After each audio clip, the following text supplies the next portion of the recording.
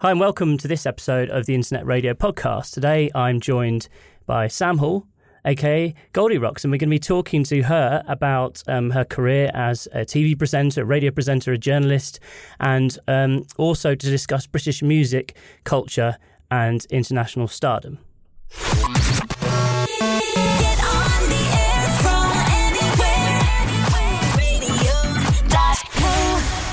How's it going, Sam? Yeah, good. Very well. How are you? Excellent. Yeah. So first of all, I guess just tell us a bit about yourself and how you got involved in radio and the music industry. So I grew up in the deep, dark depths of Surrey, and there really wasn't much to do. It was basically a matter of sort of pushing over sheep in fields or going to the few music venues there were. And I really found solace in live music and, I guess, underground culture. So that's really where I got my taste for new music and new bands and new DJs. And yeah, from sort of age about 15, I was an aspiring music journalist, going to local gigs, reviewing bands, reviewing early demos, and that kind of thing, and just worked my way up and try and got as much experience as I could. Did work experience for every local radio station, 96.4 The Eagle in Guildford and what was 210 FM in Reading. And slowly but surely, built up a profile as a tastemaker, I guess, as being able to spot raw talent right at the beginning of people's careers. I was quite had a good discretion for figuring out what made a good live band and what made a not so good live band. And slowly but surely, I grew a profile for myself and then moved up to London. Goldierocks was born, and the rest is kind of history. Cool. So tell us about the first time you remember ever being on air. What was your first show like? I did small bits, bit by bit. So the first slot I ever had was really as a producer of Roy the Boys show, which was a Monday evening specialist music show on the Eagle. And I wasn't the presenter, it was Roy the Boy, but he would get me on just to make the odd comment, and I'd be in charge of booking the talent and organising them and writing the questions for Roy and stuff. So that was my first taste. And I just loved the immediacy of it. I loved how live it was, that the audience could interact with you there and then on the spot, and that anything could happen. And I found that really fresh and exciting, as well as obviously making the actual content about music. And from there, I went to Goldsmiths University and had my own show on Wired FM. And I guess that's where I really got to stretch my legs creatively and figure out what kind of broadcaster I wanted to be. Cool. Okay. And I've got here, apparently, the now massively popular Block Party. You kind of gave them their first gig, apparently. Well, officially, Tim Dello, a very good friend of mine who founded Transgressive Records, he really gave them their first ever gig. But I was at said gig in a really sweaty basement club in New Cross in southeast London. There are only about 6 of us there. And I was just like, oh my God, this band's going to be huge. They're just going to blow up. And they're like, yeah, I think they could do quite well. And it's like, no, they're mega stars. And sort of quickly made friends with the band. And then I helped them organise their first ever UK tour, helped them booking tour buses, helped them hook them up with merch people. And then later on, they played my Goldierocks showcase club night, which was in Islington at the time. And they're still dear friends of mine now. And, I'm so proud of what they've gone on to achieve. It's incredible. Awesome. So now your main sort of show is the Selector, which is... Tell us a bit about the Selector, actually, to start off with. So the Selector is quite an unusual model, and I wonder maybe that's why we've had the quite unique success that we have with it. It's been going 15 years. It was created by the British Council as fundamentally a way of reaching out to more young people and of promoting British underground, the music scene is, how raw it can be, how eclectic it is. But I think in some parts of the world, the UK is still very much perceived as bowler hats and cucumber sandwiches and quite a conservative culture. So it was a way of shaking up that perception. Now, the show done very well. We'd won gold Sony Awards. It'd been a really popular show, but then it had lost its way a bit, just become a bit outdated. And they thought, right, let's completely rehash the makeup of the show, make it young and relevant and accessible again. And they auditioned for presenters. I was lucky enough to be asked, and then I got the job. And I've been presenting it for 6 years now. And in that time, we've gone from being broadcast on in six countries around the world to 46. This is on FM airwaves. So, it's a roaring success. We're really, really proud of it. We've racked up some awards and a lot of critical acclaim along the way. And essentially, it is a 2-hour new music radio show. We're completely cross-genre. And I have complete creative programming it goes. So I really can play anything I like, 8-minute records, jazz, hip hop, electro, indie folk, classical music, jazz, techno, anything, as long as I find it fresh and exciting and innovative. And I really feel that it's representing the diverse sounds of the UK. Within it, we have DJ mixes, we have live sessions, we have record label features, lots and lots of interviews. We have a really unique collaboration with BBC Introducing, where we showcase sounds of regional areas of the UK. And we've just teamed up with DJ Mag. In fact, today is our first edition with DJ Mag, where they're going to come on quarterly and basically give us an insight into the UK clubbing scene. Cool, yeah, I noticed actually that came up on Twitter earlier about DJ Mag, so that'll be pretty cool.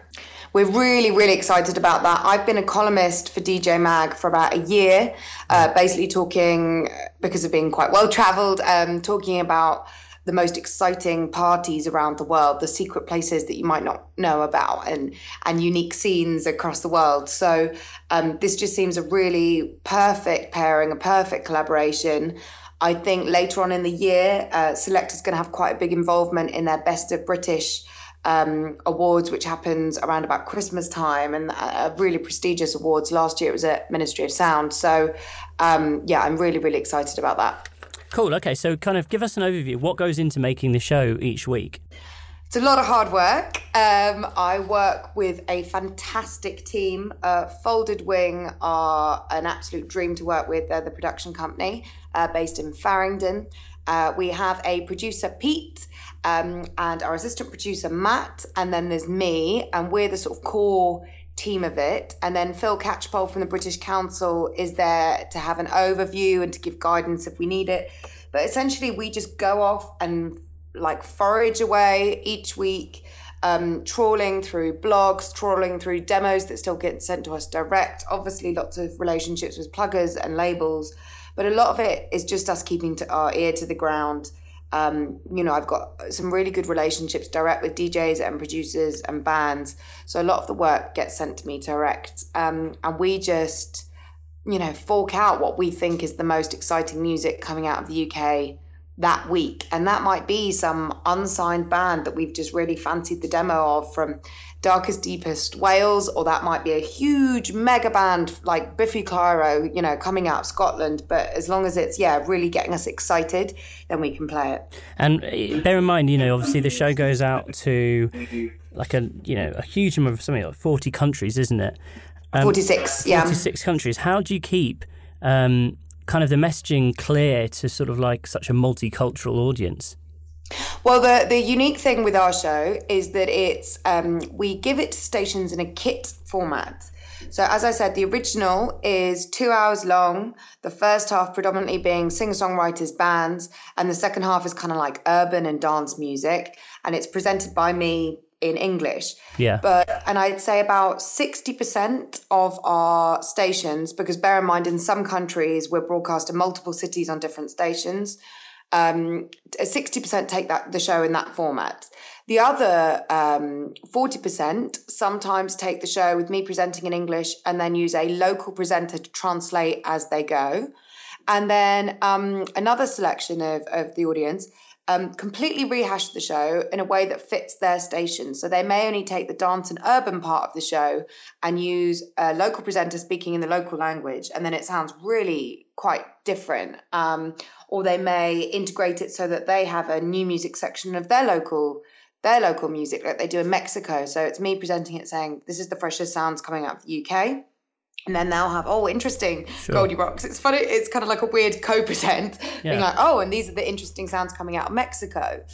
So I guess it really depends on, each country, how they choose to format it and what works best for their audience. And I think that's the most important thing with this show. We're making it in London.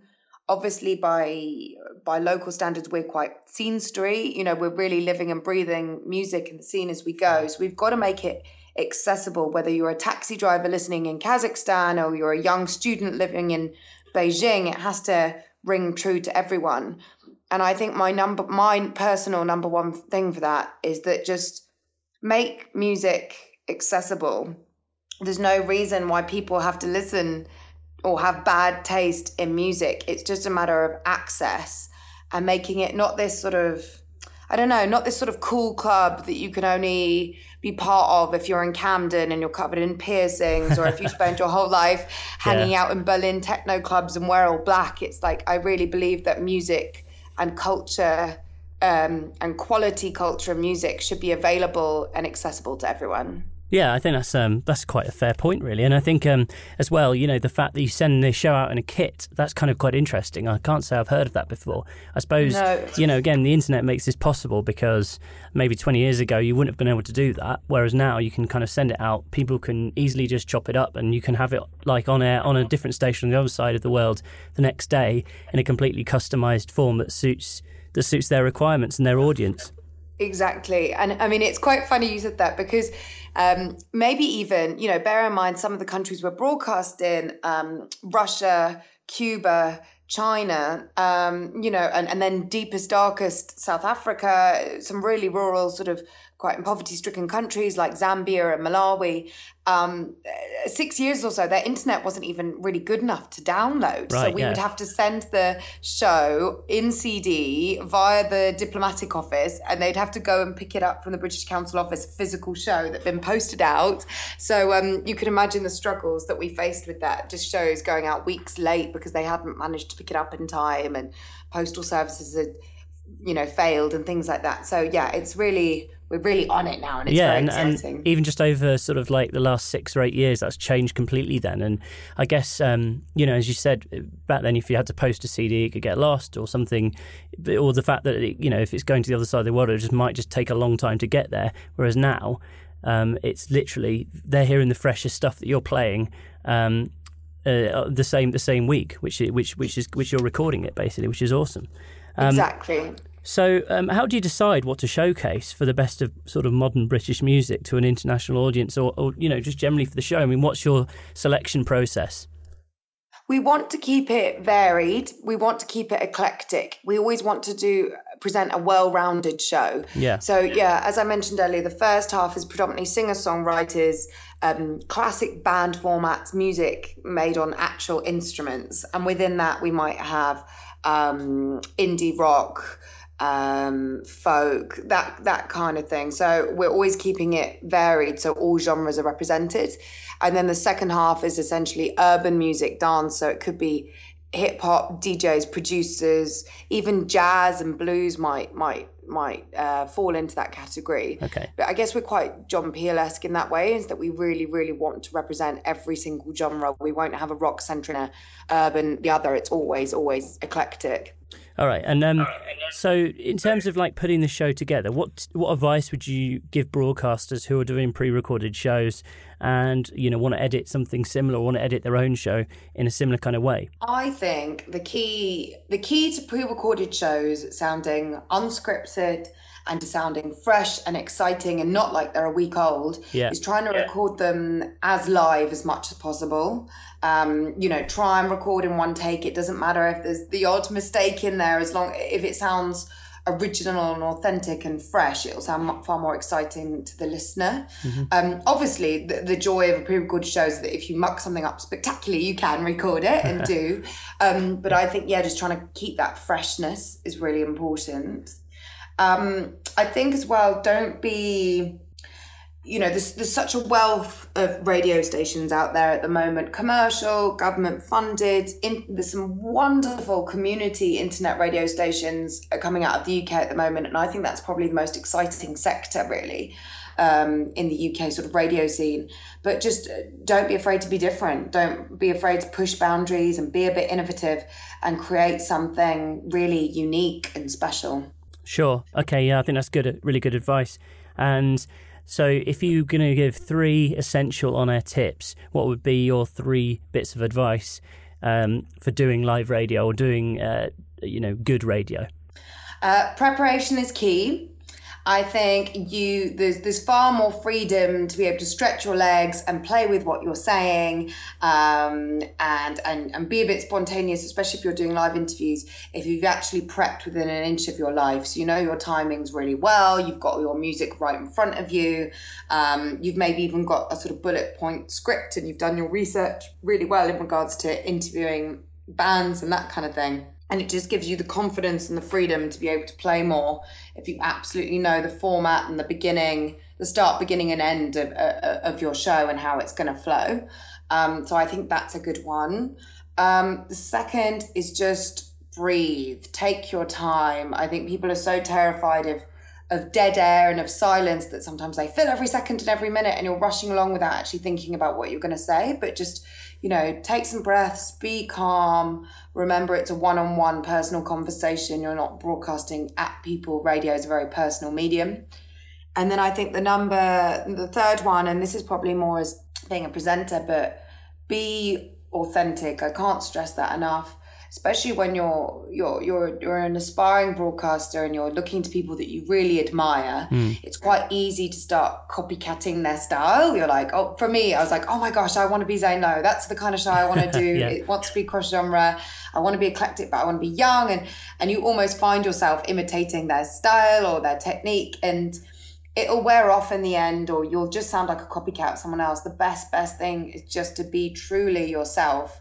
And at times, the things that come out my mouth, oh my goodness, but it makes it warm, and it makes it real, and it makes it friendly, and it just makes it yourself. So yeah, always be authentic to yourself and what you actually believe and feel and what you want to say.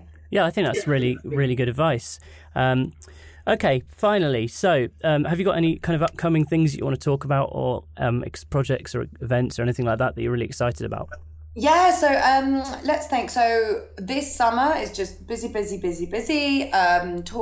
DJ-wise, non-stop. I'm particularly excited I'm playing Glassbutter Beach Festival in North Wales this weekend. Yeah. And then off to Festival, which I'm absolutely delighted to be playing again. I actually co-present Best of FM on Soho Radio with Rob DeBank, and we're going to have a cracking lineup of shows live from the festival on the Isle of Wight. So that's going to be something really, really special. I'm very excited about that. And then I'm off to Southeast Asia in the autumn. Selector's broadcasting Kuala Lumpur there and Jakarta. So doing a lot of DJ dates there, and promoting the show and meeting aspiring broadcasters and DJs to give them some advice over there. So that's really, really exciting. And I think just there's a few sort of other quite big projects that I can't quite talk about, but please sort of follow goldierocks.co.uk for updates. And of course, the Capital Weekender with Ministry of Sound, which I present every weekend on Capital FM. Our last radio hours we did really sterlingly well, so we're really pleased. So just keeping that going strong and making sure people are tuning in for your Friday night tunes every weekend.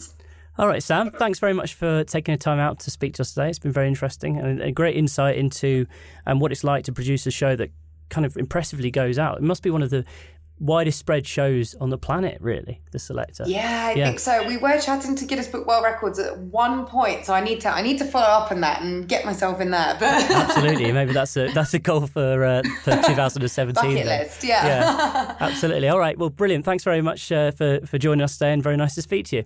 Oh, pleasure. Thanks so much. Get on the